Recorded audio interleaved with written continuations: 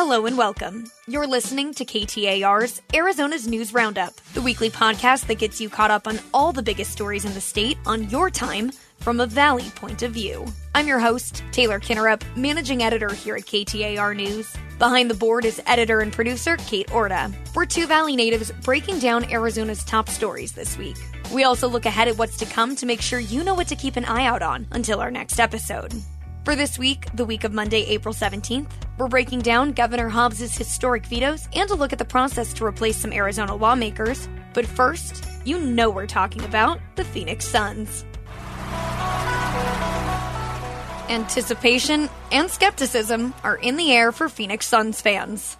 This isn't the first or the last time we'll talk about my city's namesake team. As of recording this podcast, the Phoenix Suns are all tied up at 1-1 against the LA Clippers in the first series of the NBA playoffs. I'm putting it lightly when I say Game 1 was rough to watch, and likely made Suns fans, who have been hurt one too many times before, begin to feel like this playoff run was over before it even started. I turn it over to my good friend and birthday buddy, as he calls us, John Gambadoro, for his post-game analysis.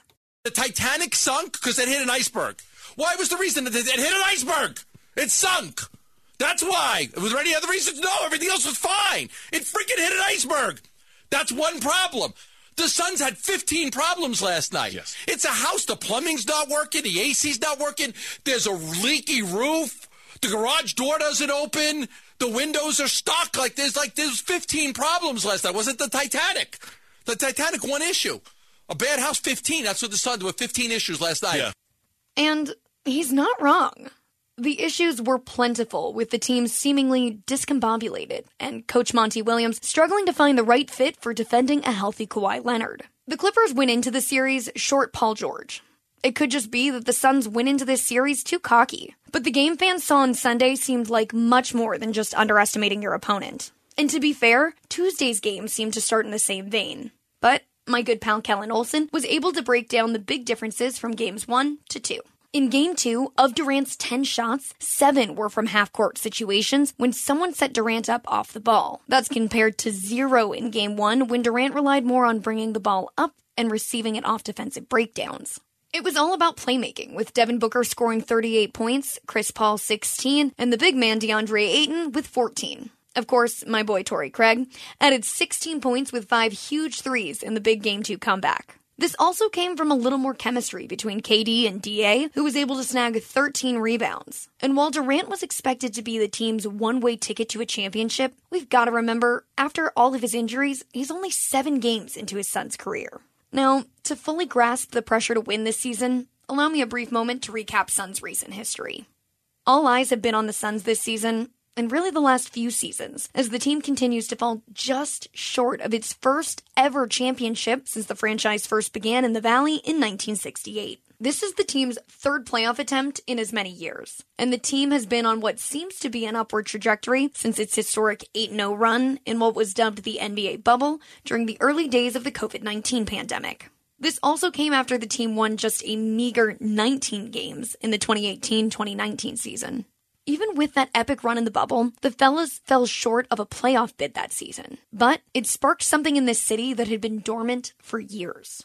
So what's in the team's secret sauce? It's been a myriad of factors, ranging from a deep bench and a long injury-free stretch in the 2021 playoff run to the undeniable star power now. Besides coming out of what appeared to be nowhere from a national perspective, the team has generated major headlines from some of the biggest trades in each respective season, with additions like 10-time NBA All-Star Chris Paul and 13-time All-Star Kevin Durant. But those big-name trades have come at the expense of the team's once lengthy roster of high-caliber players, and fan favorites like Kelly Oubre, Ricky Rubio, Cam Johnson, and of course, Mikal Bridges. This team has been led fearlessly since 2019 by Coach Monty Williams. As he says, Williams has, quote, tightened the screws on the team's young players like DeAndre Ayton and superstar Devin Booker. Now, I bring all of this up not to prove anything about the team, but rather to show you, if you've been watching, you're invested.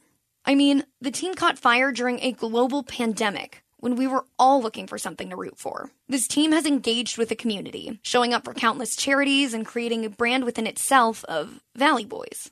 The marquee players of the Phoenix Suns have fallen in love with this city. And to quote my high school Spanish teacher, if you love something, it's going to love you back. Phoenix basketball fans have loved the franchise, but especially this iteration of the team in ways that I really can't seem to put in words, although this podcast would prove that I'm trying. I was among fans storming Sky Harbor Airport to give the team a hero's welcome after clinching the Western Conference Finals in 2021. A moment in time that I'm not sure could ever be duplicated. I mean, I spoke to a woman who was there more than 8 months pregnant, preparing to name her baby Devin. All this to say, the Valley is ready. This feels like our moment. With the addition of Kevin Durant, especially after recent months of uncertainty for the team, with then-owner Robert Sarver's suspension and eventual sell to billionaire mortgage lender Matt Ishbia, although that's a story for another pod, it feels like this is it. If not now, when? And as I said on last week's podcast, the whole state seems to be rooting for this team, if for no one else, then for Al McCoy, the voice of the Phoenix Suns, who is set to retire after 51 seasons with the team this year.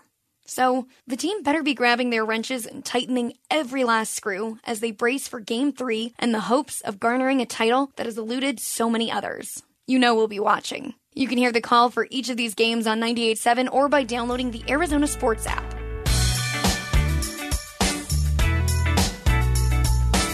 And while Suns fans are hoping to make history, just a few blocks away from the arena at the state capitol, Governor Katie Hobbs did make history this week after breaking the state's record for most vetoed bills. I'm the governor, and I have executive authority, and I'm going to use it. Governor Hobbs has vetoed more than 60 bills as of this week, surpassing former Democratic Governor Janet Napolitano's record set in 2006 with 58 vetoes. Not to sound too much like Schoolhouse Rock, but remember, a governor's veto comes after legislation has made it all the way from a committee meeting through both the House and Senate and potentially amendments before getting to the governor's desk. Now, if you've listened to the podcast before, you know that Katie Hobbs is a Democrat governor leading 2 Republican-controlled chambers in the House and Senate. Arizona Republicans have held the majority for 30 years. But this year, that majority is as slim as it comes. The session started with a House majority of 2 seats. But since expelling 1 Republican lawmaker last week, the split is just 30 Republicans to 29 Democrats. Now, that seat does have to be filled by a Republican, but I'll tell you more about that in just a few minutes. There is a similar narrow split among state senators of 16 to 14, with 1 vacant seat on the Democrat side. The reason this is important to bring up is because it shows not only how tense things are at the state capitol, but to explain that there are mixed feelings about this new record. Her no votes have included bills that would have declared drug cartels as terrorist organizations, implement greater penalties against fentanyl dealers when a child dies from an overdose, and a ban on homeless camps outside of businesses. Border, drugs, and homelessness. Arguably 3 of the hottest button topics right now in the state. But Hobbs has said it before. She feels like the last line of defense when it comes to political sanity. I did not come here to veto bills. I came here to solve real issues for Arizonans. But what is possibly most interesting to note about Hobbs breaking this record is that it's only April, and the legislative session doesn't end until almost July. We could still see months of vetoes ahead, meaning this record could climb. Now, in fairness, Hobbs has also signed at least 90 bills into law, so it's not as if she was stonewalling the entire process, although Arizona Republicans are starting to feel that way. Senate Republicans called her record-breaking vetoes, quote, weakness and a lack of leadership from the 9th floor. For more on which bills have failed and which have passed, you can always head to ktar.com.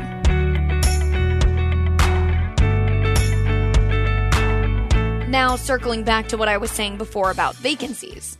The Maricopa County Board of Supervisors have not 1, but 2 vacant seats to fill at the state capitol. On last week's pod, we talked all about the expulsion of Republican State Representative Liz Harris.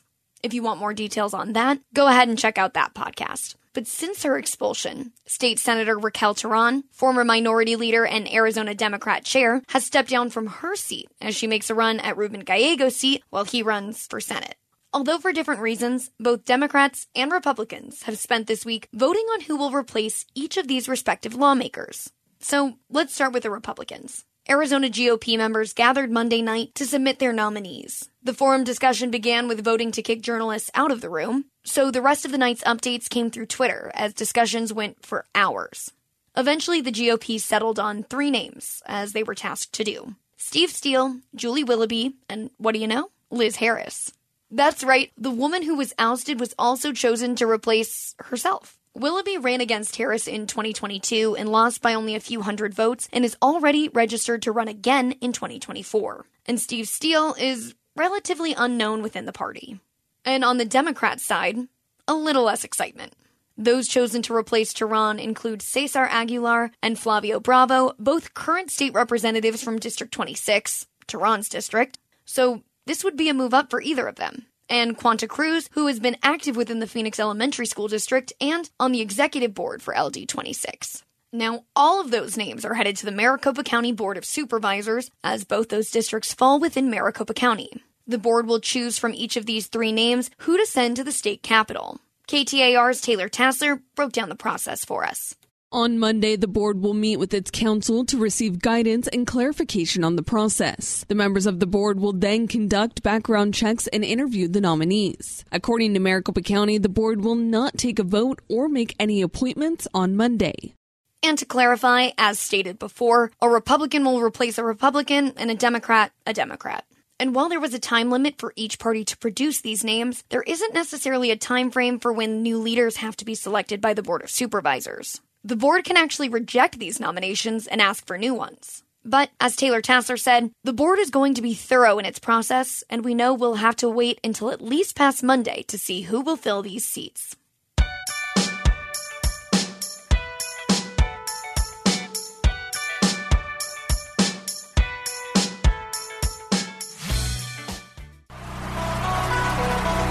Game 3 for the Phoenix Suns versus the LA Clippers tips off on Thursday. Game 4 is on Saturday, and Game 5 on Tuesday the 25th. If there's a Game 6 or 7, they'll be on Thursday and Saturday, respectively.